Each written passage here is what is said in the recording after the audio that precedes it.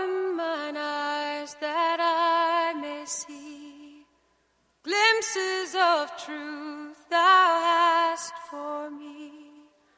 Open mine eyes, illumine me, Spirit divine. Love of my life, I am crying, I am not dying, I am dancing, dancing along in the madness. There is no sadness, only a song of the soul, and we'll sing this song. Why don't you sing along? I would like to invite you to a soul-level encounter. Music has an incredible ability to proclaim the soul's language beyond what mere words can speak. That's what we seek as we invite our guests to share their song of the soul. You will hear the music that has charted the steps of their spiritual journey, that has provided a touchstone in the soul's dark night and sung the heart's awe and joy when come to the light. Over the next hour, you will be a witness and companion to our guests' spiritual path and sacred testimony. Welcome to Song of the Soul. Giving shelter, follow your heart, love will find you, truth will unbind you, seek out a song of the soul, and we'll sing this song. Why don't you sing along, and we can sing for a long, long time. Why don't you sing this song? Why don't you sing along, and we can sing for a long, long time.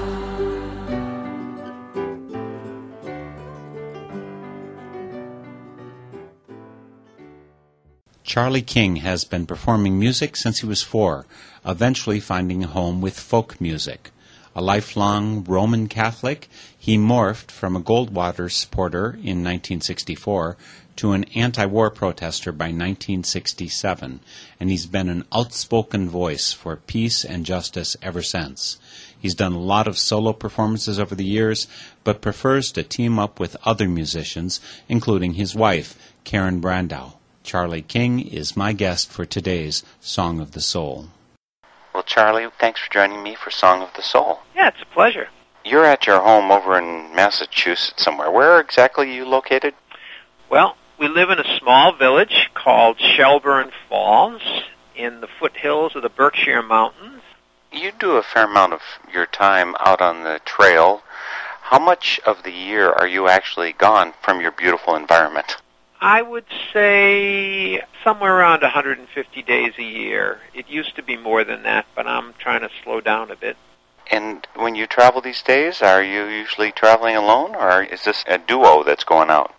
I've almost stopped doing solo work. I'll occasionally do a solo concert, but for the last 9 years I've been traveling with my partner Karen Brandau. Partly because Karen has been staying home the last year. Her mother has been quite ill. I've been working with other artists, as I have over the years. So I work in duos, trios, quartets, and I'm even part of a 6-member revival band called Bright Morning Star. How far back do you go with music? Were you one of those prodigies at the age of 4 playing concertos or whatever? I don't know if you could call it a prodigy. At the age of 4, I was singing Ragtime Cowboy Joe at family parties, usually in an appropriate outfit. My family liked to sing. My dad and I, who didn't always see eye to eye, both loved to sing. It was one of the few things that he and I could do together peacefully.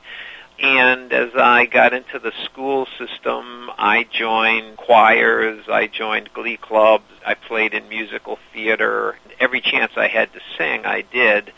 Then, I guess it was probably my sophomore year in high school, I discovered the folk music revival, 1962, 1963. You mentioned not seeing eye to eye with your dad. Is this just generalized? Is this a religion? Is it lifestyle because you became associated with activist causes. Were you not part of the same union? Well, that's an interesting way to phrase it. No, my dad and I were not part of the same union. As a matter of fact, I worked for my dad during the summer, which was the first union job I ever had, working as a steam fitter. But he had made a pretty long economic and ideological pilgrimage away from the days when he was a union steam fitter. He was an independent businessman. And I would say a more appropriate answer to the question would be that my dad was kind of a captive of the McCarthy era. He really believed the politics of the McCarthy era. He really believed that America was teetering on the brink of being taken over by communists. And he felt that the war in Vietnam was a battleground against encroaching world communism. And so it was probably the Vietnam War that was the most divisive thing between my father and I. I became a religious conscientious objector, and he felt that that was a bad choice and a dangerous thing to do in America. If you were a religious conscience objector, were you affiliated with some particular church, or was this just a general statement of your beliefs? Well, I grew up in the Roman Catholic Church, and I still practice in that church today, although I call myself a roaming Catholic because I tend to be pretty promiscuous in where I'm willing to go and pray. But it was as a Catholic that I applied to be a conscientious objector, and that was very good for me because it got me in touch with a whole wing of the American Catholic Church that I hadn't known about growing up. The Catholic Worker Movement, Dorothy Day and Peter Morin, the Catholic Peace Fellowship, the Fathers Berrigan, and the whole growing Catholic resistance to the war in Vietnam. Well, the reason I invited you here today, Charlie, was to share with our listeners the music that has been part of your soul's journey, your spiritual journey, which sounds like a pretty exciting one. And I've certainly known your music over the years, over the decades. What song would you like us to start out with? Well, how about Step Into the Holy Circle? It sounds good to me. How is this part of your spiritual journey? Is there a specific holy circle that you did step into? Oh, good question.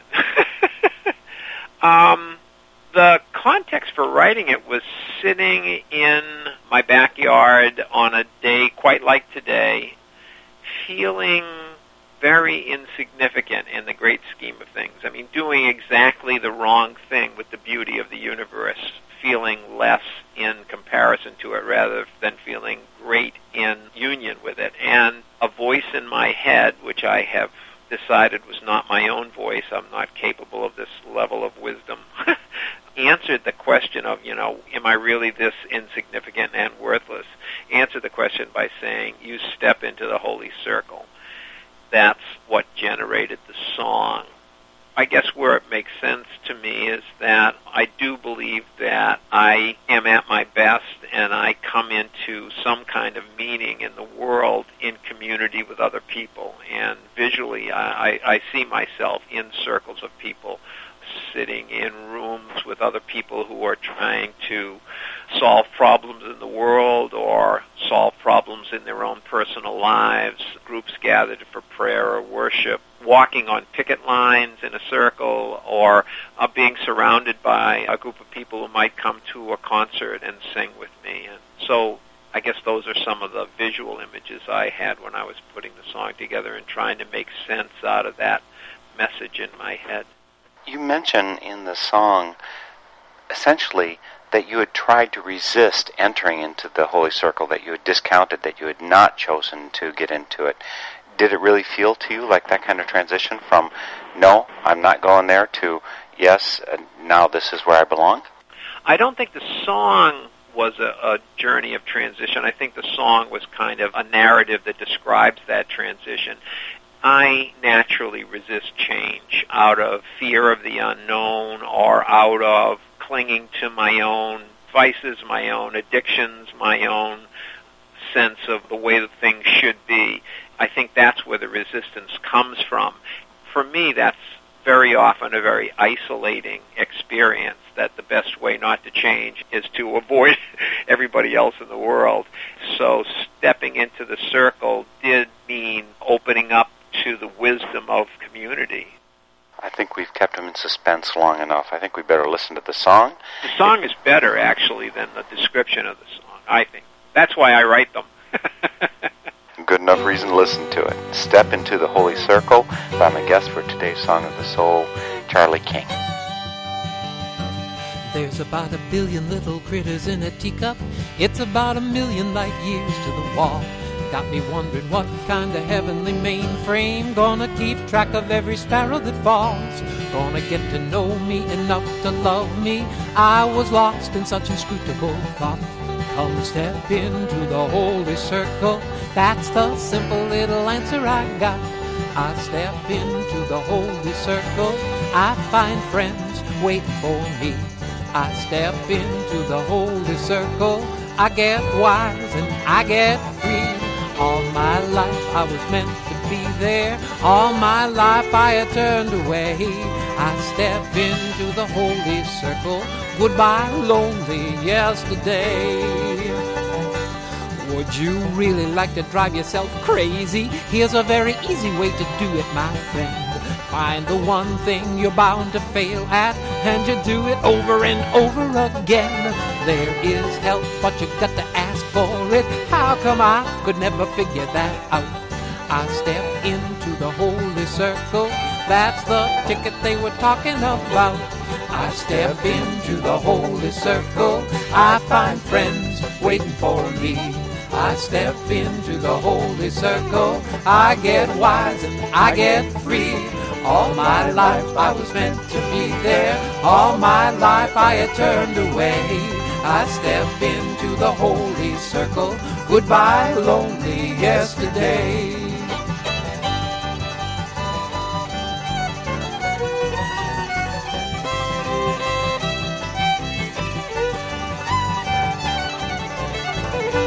Rolling right back to the first stargazers, stretching all around the skin of the world. You're gonna be amazed where you find your neighbors. Every boy, yes, and every girl.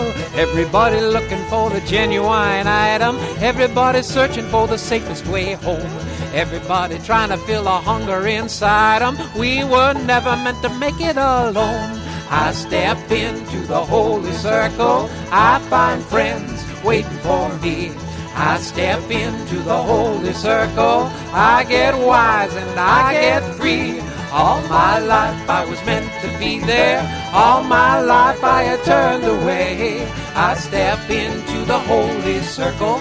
Goodbye, lonely yesterday. I step into the holy circle. I find friends waiting for me.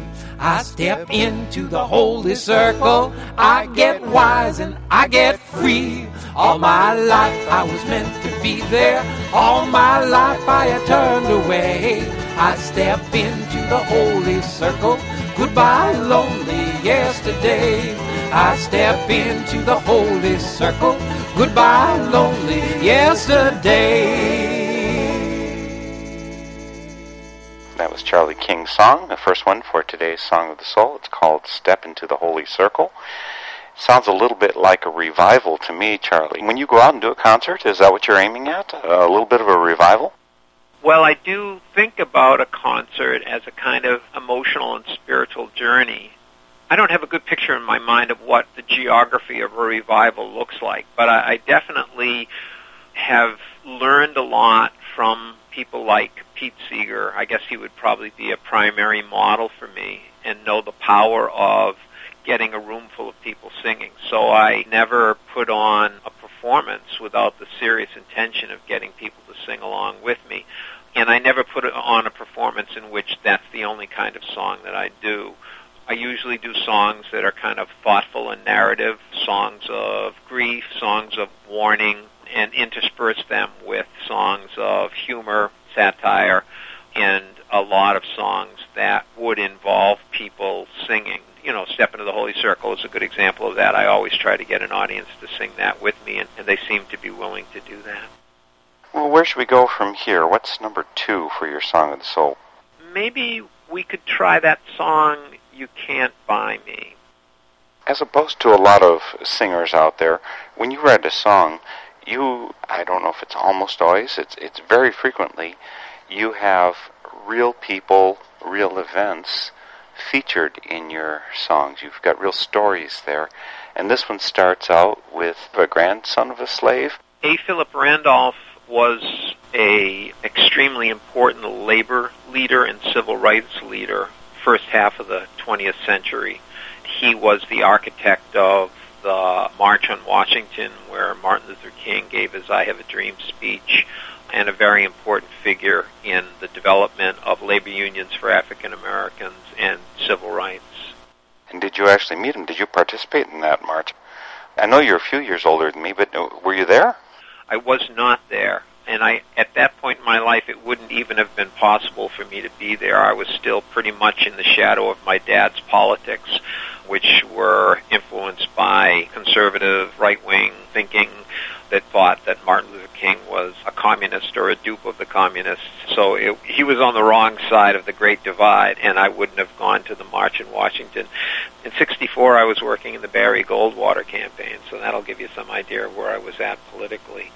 Why did you specifically choose this song, You Can't Buy Me, for your Song of the Soul? How does this fit into your spiritual journey?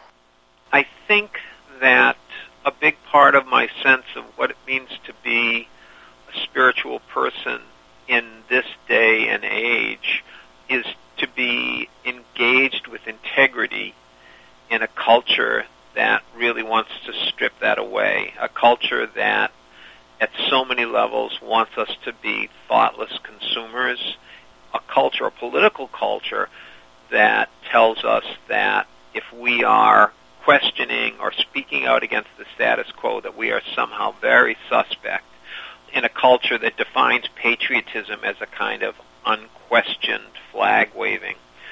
So I feel like it's essential to the religious and spiritual life of people today to define themselves over against that commercial, militaristic culture.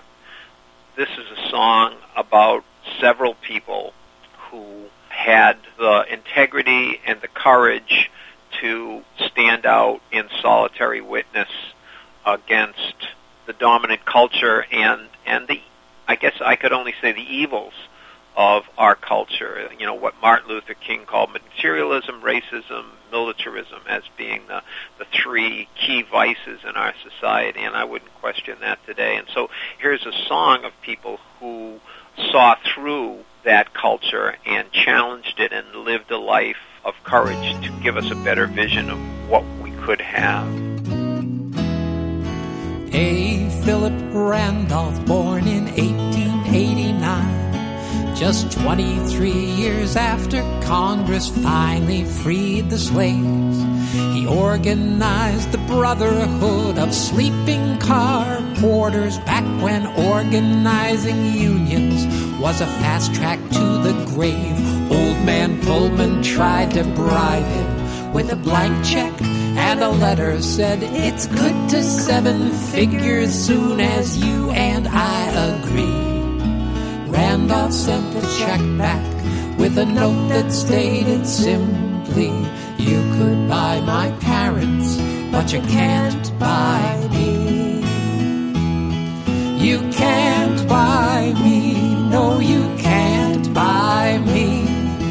You may own the government, make the laws and pick the president, but the last word in the argument is you can't buy me."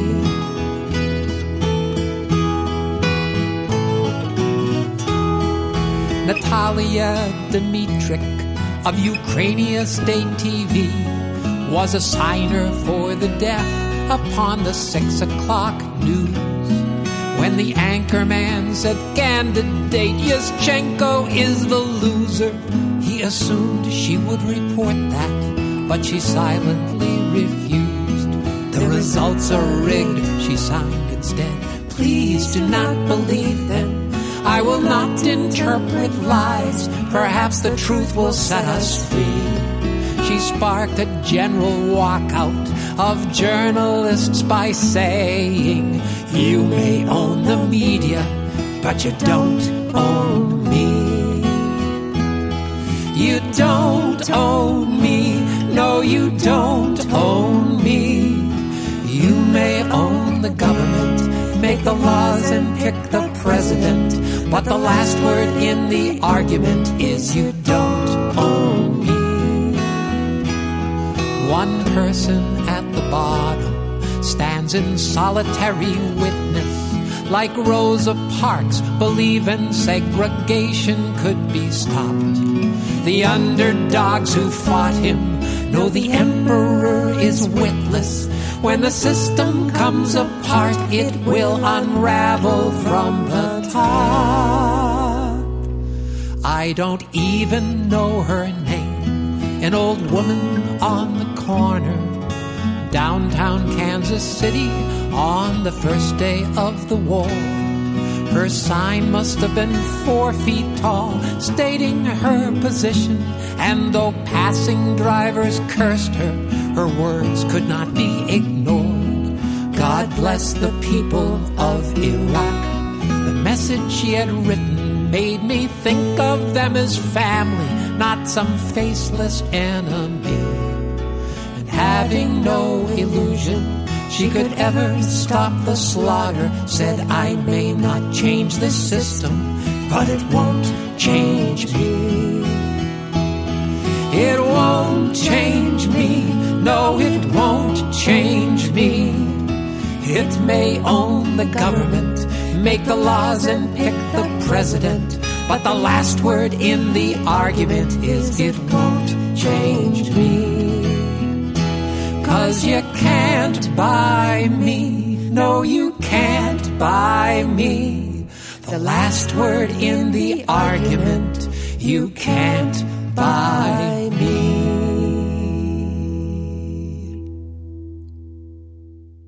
That was You Can't Buy Me, Charlie King's Song of the Soul is what you're listening here today.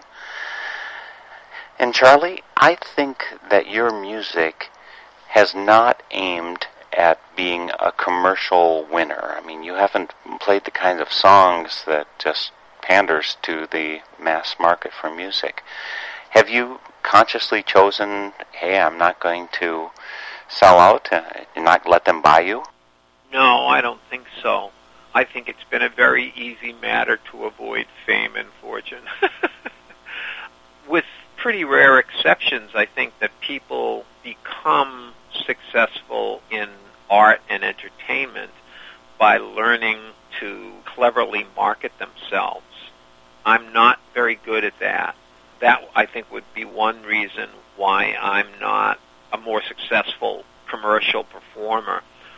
I mean, part of it is a lack of skill. Part of it is not placing an enormous value on it. I think one thing that has affected my professional work is I've been real unenthusiastic about feeding money into the endless wars that seem to characterize American history and at this point in our lives. So I've tried my best to keep my income at or below the taxable level so that kind of there's a built-in disincentive to earning. I really feel like I'm doing what's appropriate, but I don't believe that I am hiding my lamp under a bushel, that if I sort of decided tomorrow to go commercial, I would sort of burst forth with all these successful songs. I think I've done the best I can, the work that I think I was made to do. Well, that only speaks well of you, that you were following your true vocation and your true leading. Well, where should we go from here? Where else is your Song of the Soul going to take us? Well, maybe I can turn this around. I remember that when you first contacted me, you expressed an interest in a song called The Whole World's Lover. I have not sung that song in probably 20 years, and so let me interview you and ask what it is about that song that has kept you more interested and in touch with it in those 20 years than I've been. Well, that's a good thing to turn it around on me. Ha, ha, ha. Thank you, Charlie. Well, this song impressed me when I first heard it back in the 1980s. But just recently, my wife and I were doing a workshop at a National Quaker Gathering. We were doing a workshop about the divine in relationship. This song just seems perfectly. Even though it seems to refer to Jesus in there, it seems to refer also to that part of us which we've got a shell around. From my personal point of view, it's something that I have been naturally trained to do as a male, to kind of, shield my heart.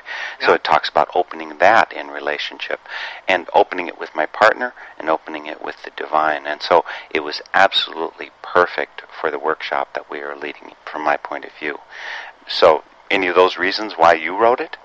That seems really on the mark. And when I was reviewing the song after talking to you, I actually didn't remember it that clearly, but I do think that it is in the context of a personal relationship that the song was written, and then the song kind of opens up into a broader context. But I think that it starts off by saying pretty much what you said, that we've learned, I think especially as men, to guard ourselves very carefully, and that to be open and loving and vulnerable feels like dangerous ground for us, and we tend to avoid it. So, I think your observations are pretty insightful and probably as good an introduction to the song as I could come up with. The song is The Whole World's Lover, and it's by Charlie King. If I were the whole world's lover, if I'd open wide, not taking cover, if I could only find it in me to give you time and give you shelter, I know that it would be much better for me and you. But I've a shell that hasn't been broken, haven't found the thing that'll crack me open, and it's your good grace that keeps me hoping we will see it through. I just can't help but think of the risk I'd be taking. Something in me says I'd be made whole in the breaking, would not be forsaken of the life I'd be making. I've been thinking a whole lot lately of a man who healed by love and faith, a man who paid a price so great that he won the right to say that we should always love that way and never count the cost. And when they saw what that ragged stranger with his hopeless love and his perfect anger was spelling out for the plans they made, they hung him on a cross. So I just can't help but think of the risk I'd be taking. But something in me says I'd be made whole in the breaking, would not be forsaken of the life I'd be making.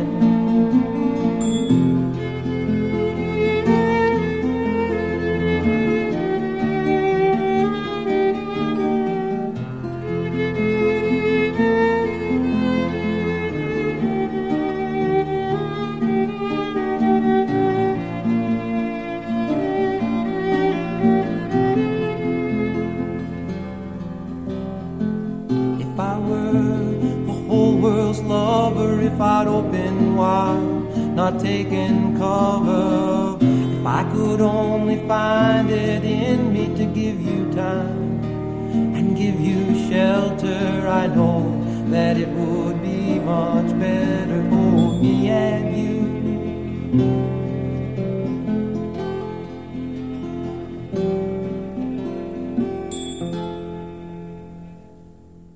That was The Whole World's Lover. Charlie King is the singer-songwriter, and he's with us today for Song of the Soul. I'm Mark Helpsmeet, your host for Song of the Soul, which is one of my Northern Spirit radio productions. We'll also be having Charlie back soon for Spirit in Action. Charlie, that song, as I said, it wanders over to a figure that I suppose is Christ. Did you consider yourself Christian at the time you wrote it? I've always identified as a Christian, and most of my life within the Roman Catholic tradition, or perhaps more accurately within the American Catholic tradition. The last 10 years I've really been re-exploring and trying to redefine my own relationship and my understanding of Jesus. The song refers to Jesus as an historical figure that was crucified, and the term Christ, I think, is a kind of term that developed after his death, and that's the one I'm sort of wrestling with now. But I'm absolutely clear about the importance in my life of the life of that historical person, Jesus. You referred to yourself as a Roman Catholic. Yeah. Does that mean that you have a specific congregation that you do connect with, or that you cycle back to, or specific activities with that church? I have a number of different communities that I identify with. We have a relatively small Catholic parish here in Shelburne Falls, St. Joseph's. I attend there pretty regularly.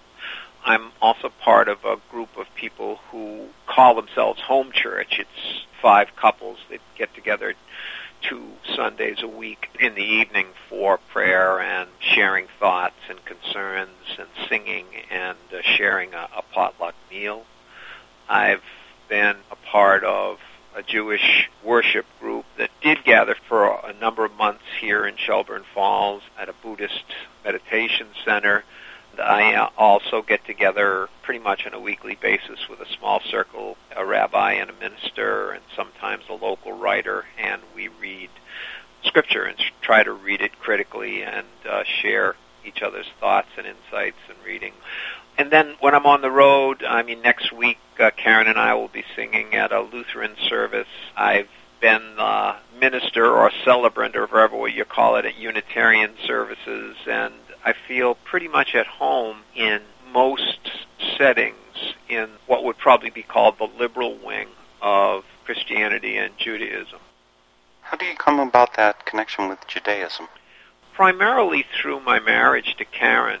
She is Jewish and in the process of rediscovering her Judaism as an adult, and I was in the process of rediscovering my Christianity as an adult. It was very clear to me that one link that she and I could build on, and this goes back to what I said about Jesus as an historical reality, as a figure who functioned in history as opposed to that image of Christ, which is a little bit more nebulous for me, that Jesus lived all of his life as a Jew within the Jewish community, and that his teachings are basically aimed at reforming a Judaism in crisis under the Roman Empire and under the double burden of a wealthy aristocracy within Judaism that collaborated with Rome. I think it's kind of irrefutable that to read the life of Jesus is to learn about Judaism, and in some ways, I think Judaism at its radical best. I guess for me, the link of comfort or familiarity would be Jesus, that I am probably more personally comfortable with Jesus as a manifestation of God's grace within Judaism than I am as the founder of a new religion, which I don't think Jesus came here to found a new religion called Christianity. Although my primary identification is the Catholic Church that I was born into and raised in, it still feels very natural and very easy to participate in Jewish prayer and worship and study. That's a lot of rich territory that you've covered and are covering. And we should continue to cover territory here with respect to the music you picked out. Where do we go next on your Song of the Soul? Well, how about Pour Yourself Out in Love? I can get with that. How did this one come part of it? Did you have an epiphany that led you to pour yourself out in love? I mean, again, you're raised male, so we're raised not to be vulnerable that way. Yeah, I guess an epiphany is a fair word for it. The occasion for writing the song was not dissimilar. I hadn't really connected these two songs in my mind in this way before, but not dissimilar from the place that I got the idea for writing Step Into the Holy Circle, which is one of a kind of self-centered fear or self-centered depression that I can't even remember why I had sort of settled into a pretty deep funk. And at some point it occurred to me that the anger, sadness, depression, whatever I was feeling was pretty voluntary. I know that's not true for everyone, and I know that depression can be something completely out of people's control, but I also think that sometimes a lot of us do sort of sink into a deep funk and put up our feet and pour a mug of coffee or a glass of wine or something and just sit down to enjoy that funk. I'd sort of run to the end of my rope with this particular funk, and I was sitting in a class at Union Theological Seminary in New York City, and I realized that I wasn't getting anything out of the class because I was just so self-absorbed, and I got up and I walked out of the class. I don't think I've ever done that before. I tend to be fairly submissive kind of a guy, you know. And I walked out of the class, and I walked home, which was going from 116th on the west side to 4th Street on the east side. So I don't know, probably 5 miles, I would guess, just walking on a beautiful day through Midtown Manhattan at a great pace. And I got home and I was just very energized. And so the song kind of came out of that sort of realization that maybe we don't have to be so debilitated and self-absorbed. Maybe we do have the option to turn things around and pour ourselves out. When wherever you look, the view is appalling, the villains are winning, the heroes are falling, when all of your life needs a good overhauling, when the end of the tunnel is dark. You gotta take the hard facts from wherever you look. You gotta boil them soft in your pressure cooker. Sometimes you're so sad, you gotta try happy. Pour yourself out in love. You go out with a frown, you find trouble waiting, you worry some busyness, a workshop of Satan. This world is a sweatshop, needs recreating, but we're all working overtime. I invite you to take an unscheduled vacation, participate in a life transformation. Sometimes you feel you must dance to survive. Pour yourself out in love. Love, love, love, love, my friend. Pour yourself out in love.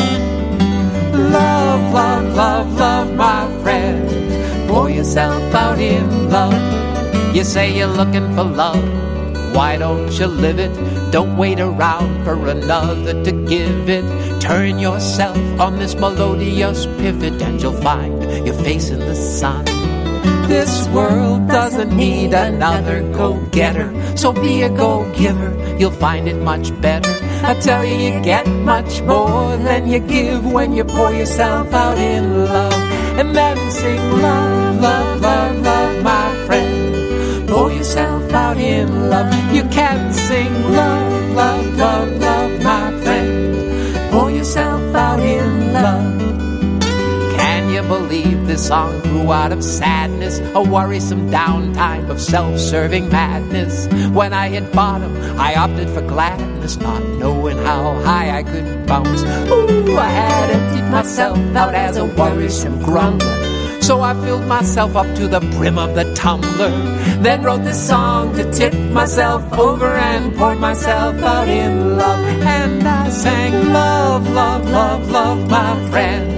I poured myself out in love. Now you sing love, love, love, love, my friend. Pour yourself out in love. Pour yourself out without hesitation.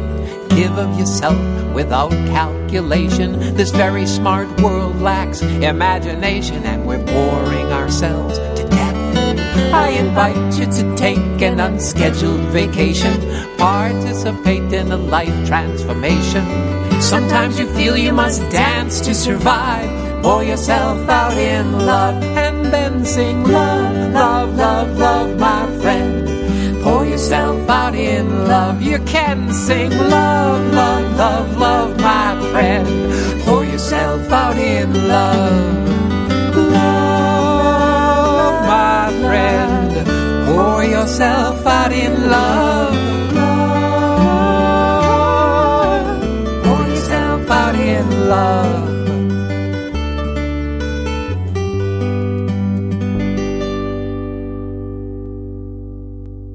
Pour Yourself Out in Love. Charlie King is the author, the songwriter, the singer, and if you're lucky, you get to have him come to your town. Of course, if they wanted to find out what's happening with you, Charlie, where would they go? Well, in this day and age, I guess the easiest thing would be just to go to a website, charlieking.org. I think if they go to charlieking.com, they end up with a realtor in Ohio, and that might not be a bad thing either. But Karen and I have our stuff up on charlieking.org. And with that kind of a lead-in, what song should we do next? Well, I guess the Baboon song. Tell us about the background on this Baboon song. Karen actually talks about experience that it's related to.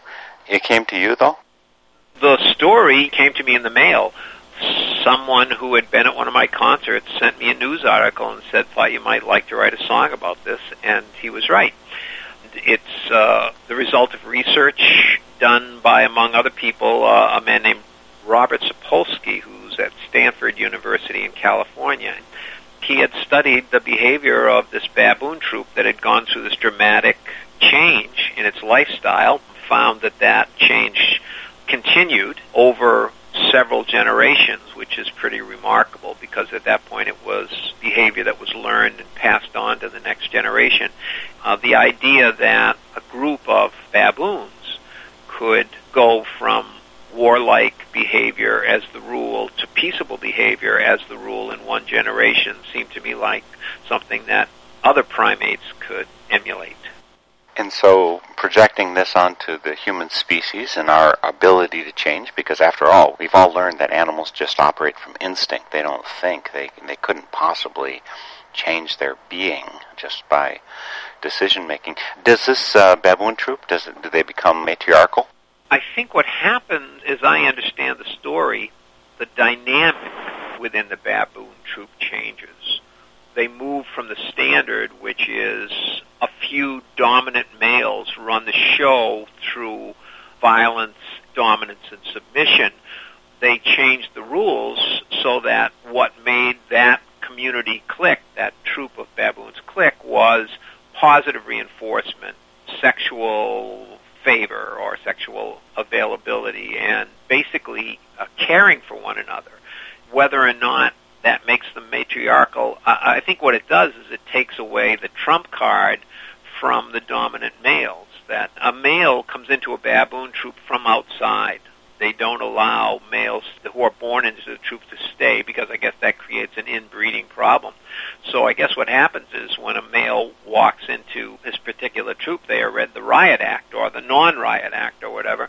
They're told, we do things differently here. And so I haven't really thought about that question about matriarchy, but it does seem like the male behavior that had dominated this troop was now no longer in operation, and so males were less able to dominate because they weren't able to play to their strength, which is physical dominance. Might be a lesson for the future. Right now, it's a song for us. The song is If Baboons Can Work It Out, and you'll hear it here performed on their CD, On the Journey. Are you ready for a better way to be? There's an answer swinging in our family tree. Everybody lives more fully when there isn't any bully. If baboons can work it out, then so can we. Now this is a true story. Baboon troops are known for being violent, hierarchical, and male-dominated.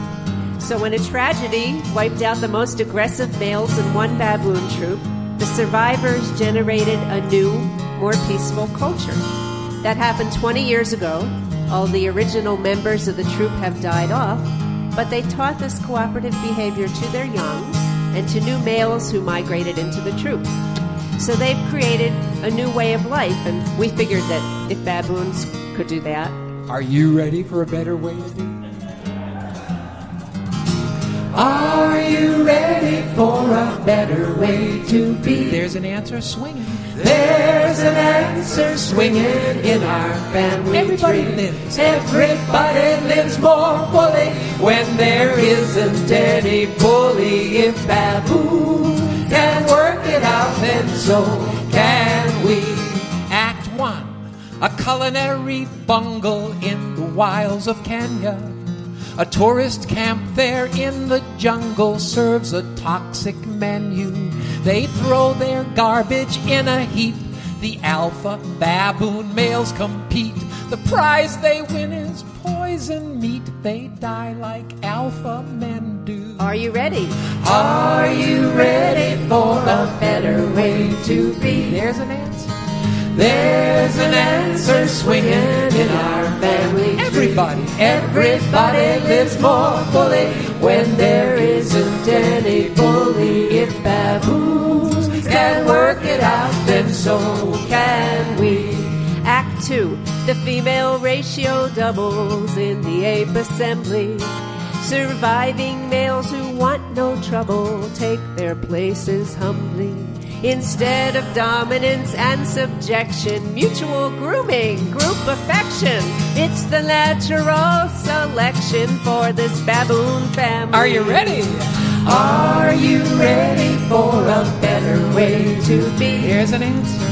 There's an answer swinging in our family tree. Everybody lives more fully when there isn't any bully. If baboons can work it out, then so can we. Act 3. Now 20 years have passed. They're still cooperating. New males arrive, they're learning fast. No fighting, we're all dating. Stress is lower, hearts are stronger, loving more and living longer. Hop in line and join the conga, time for celebrating. Now a human bully's harder to defeat. I mean, you can't just send the White House poison meat. But you can march, sign a petition, organize a coalition. Hey, hey, ho, ho, we say Rumsfeld's got to go. 'Cause everybody lives more fully when there isn't any bully. If baboons can work it out, then so can Bush and Cheney. What a quandary. Better put your trust in Gandhi. Baboons can work it out, and so can Papa's eating all that spinach. Oh, he should have voted for Kucinich. Baboons can work it out, and so can him and her. And you and me, as smart as any chimpanzee. Baboons can work it out, and so can we.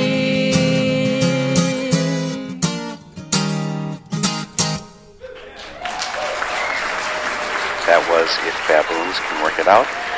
Charlie, that's a song of hope for the future. You know, we can work it out. Have you seen the concrete signs that lead you to think that maybe we humans are choosing the same intelligent path? I would say yes and no. I'm always puzzled by the enduring reality of war in the American story. You know, I read Catch-22, and one of the key characters in it who simply wants to leave the war. He wants to be relieved of his duty as an Army pilot. Yossarian, I believe is his name. And he just, when I read the book, it just made such absolute sense to me. He wasn't really acting out of fear. He just didn't want to do it anymore. He didn't want to get in a plane and fly somewhere and drop a lot of bombs on people. And I thought, like, well, yeah, why not? I find it discouraging to realize that after the experience that we had in this country in Vietnam, both with trying to win a war that we ultimately lost, even though we were a mightier country, and also having the simultaneous experience of seeing it rend the fabric of American life and cause enormous conflict here in this country, that we would learn a lesson from that, you know, like the baboons learned a lesson. And yet we seem to be just walking down the same road. You know, we have at least one presidential candidate saying that, you know, this could go on for another 100 years. So that's really discouraging. On the other hand, it took more years for an anti-war movement to build up during the Vietnam War era. It seems like resistance to the war in Iraq and the development of a peace movement and the development of a consensus among people in the United States that the war should end happened much more quickly and with less loss of life on both sides than happened in Vietnam. That's encouraging. You know, you look at, as we hardly ever do, the Korean conflict, where nearly as many people died in Korea as died in Vietnam, and in a much shorter period of time, and there was virtually no popular movement against the war in Korea. So I think that it's encouraging to know that there is a kind of enduring resistance to war, an enduring presence that wants to challenge war as an endless reality in the American story. And it's discouraging to realize that somehow the people that make decisions continue to turn to war as an alternative. So, yeah, there are signs of hope and there are signs of despair. And the most desperate sign of all is that lives and civilizations are destroyed while we're trying to figure it out. So, where should we go for the last song for your Song of the Soul, Charlie? Well, I very often end a night of music with one of the first songs that I wrote when I started writing, Our Life is More Than Our Work, written in 1977. And I was living and working at the Community for Nonviolent Action in Voluntown, Connecticut. We were working on disarmament issues, and quite specifically in eastern Connecticut, working on the building of nuclear submarines, especially the Trident submarine.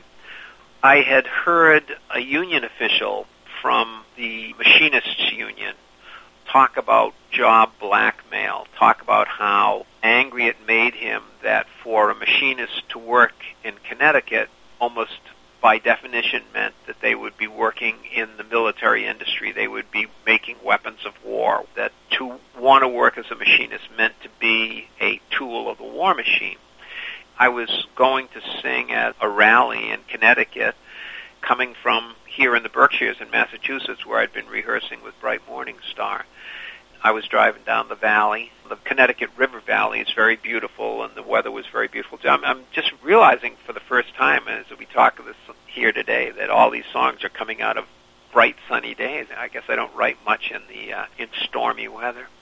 But anyhow, this song, it just came to me as I was driving down the highway in the car, and I sang it at the rally that day. But basically, it looks at how our need to earn a paycheck controls our lives, and suggests that there's more to life than a paycheck. And it also reminds me as I'm driving down to this rally that here I am on a Saturday getting together with a bunch of people who have given up their day off in order to come together and to call for an end to the nuclear domination of nuclear weapons and nuclear power. It's called Our Life is More Than Our Work. Charlie King is singing it for us right now. Look all around you, say look all around you. See all there is just to be alive about. Look all around you, please look all around you. See all there is just to be alive. Why life is more than our work, and our work is more than our job. Don't you know that our life is more than our work, and our work is more than our job. Time, clocks and bosses, investments and losses. How can we measure our living in numerals? Time, clocks and bosses, investments and losses. How can we measure our life in these ways when our life is more than our work, and our work is more than our job.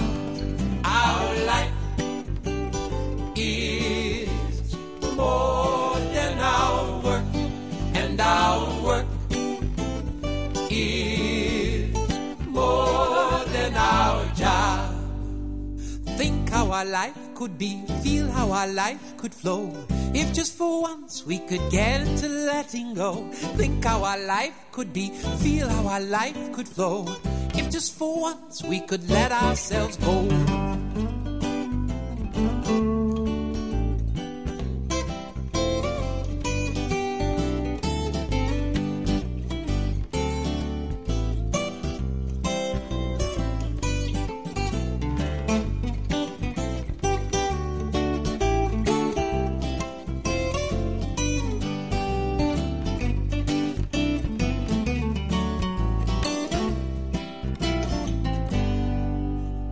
Let go what holds you back. Close your eyes, take a dive. We got a universe we gotta keep alive. Let go what holds you back.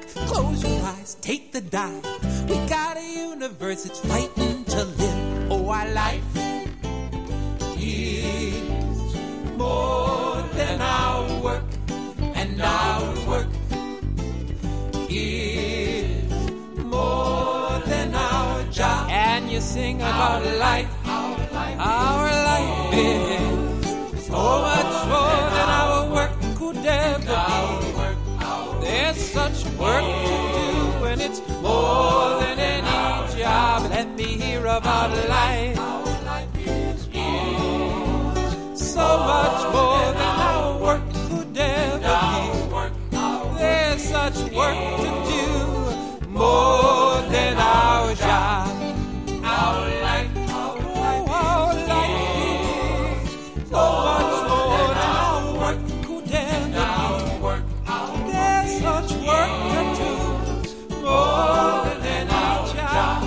Here for life, and it's precious to me. So much more than our work could ever be. Oh, there's work to do, and it's more than any job. Our life is so much more than our work could ever be.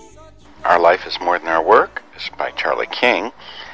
That's a great upbeat song to go out on, Charlie. Thank you so much, Charlie, for joining me today for Song of the Soul. You're very welcome. I enjoyed it. That was Charlie King, today's Song of the Soul guest. You can hear more music by Charlie, not to mention his collaborations with his wife, Karen Brandau, or with Bright Morning Star, on my upcoming Spirit in Action interview with Charlie, and also on his website, charlieking.org. The theme music for Song of the Soul is by Chris Williamson, and it's called Song of the Soul. My name is Mark Helpsmeet, and this is a Northern Spirit Radio production. You can listen to this program again, track down the list of songs included, and a whole lot more on my website, northernspiritradio.org. And I invite you to share your Song of the Soul with my listeners. Just contact me via my website. And please, join me weekly for Song of the Soul. You can be happy, let in the light, it will heal you, and you can feel you, and sing out a song of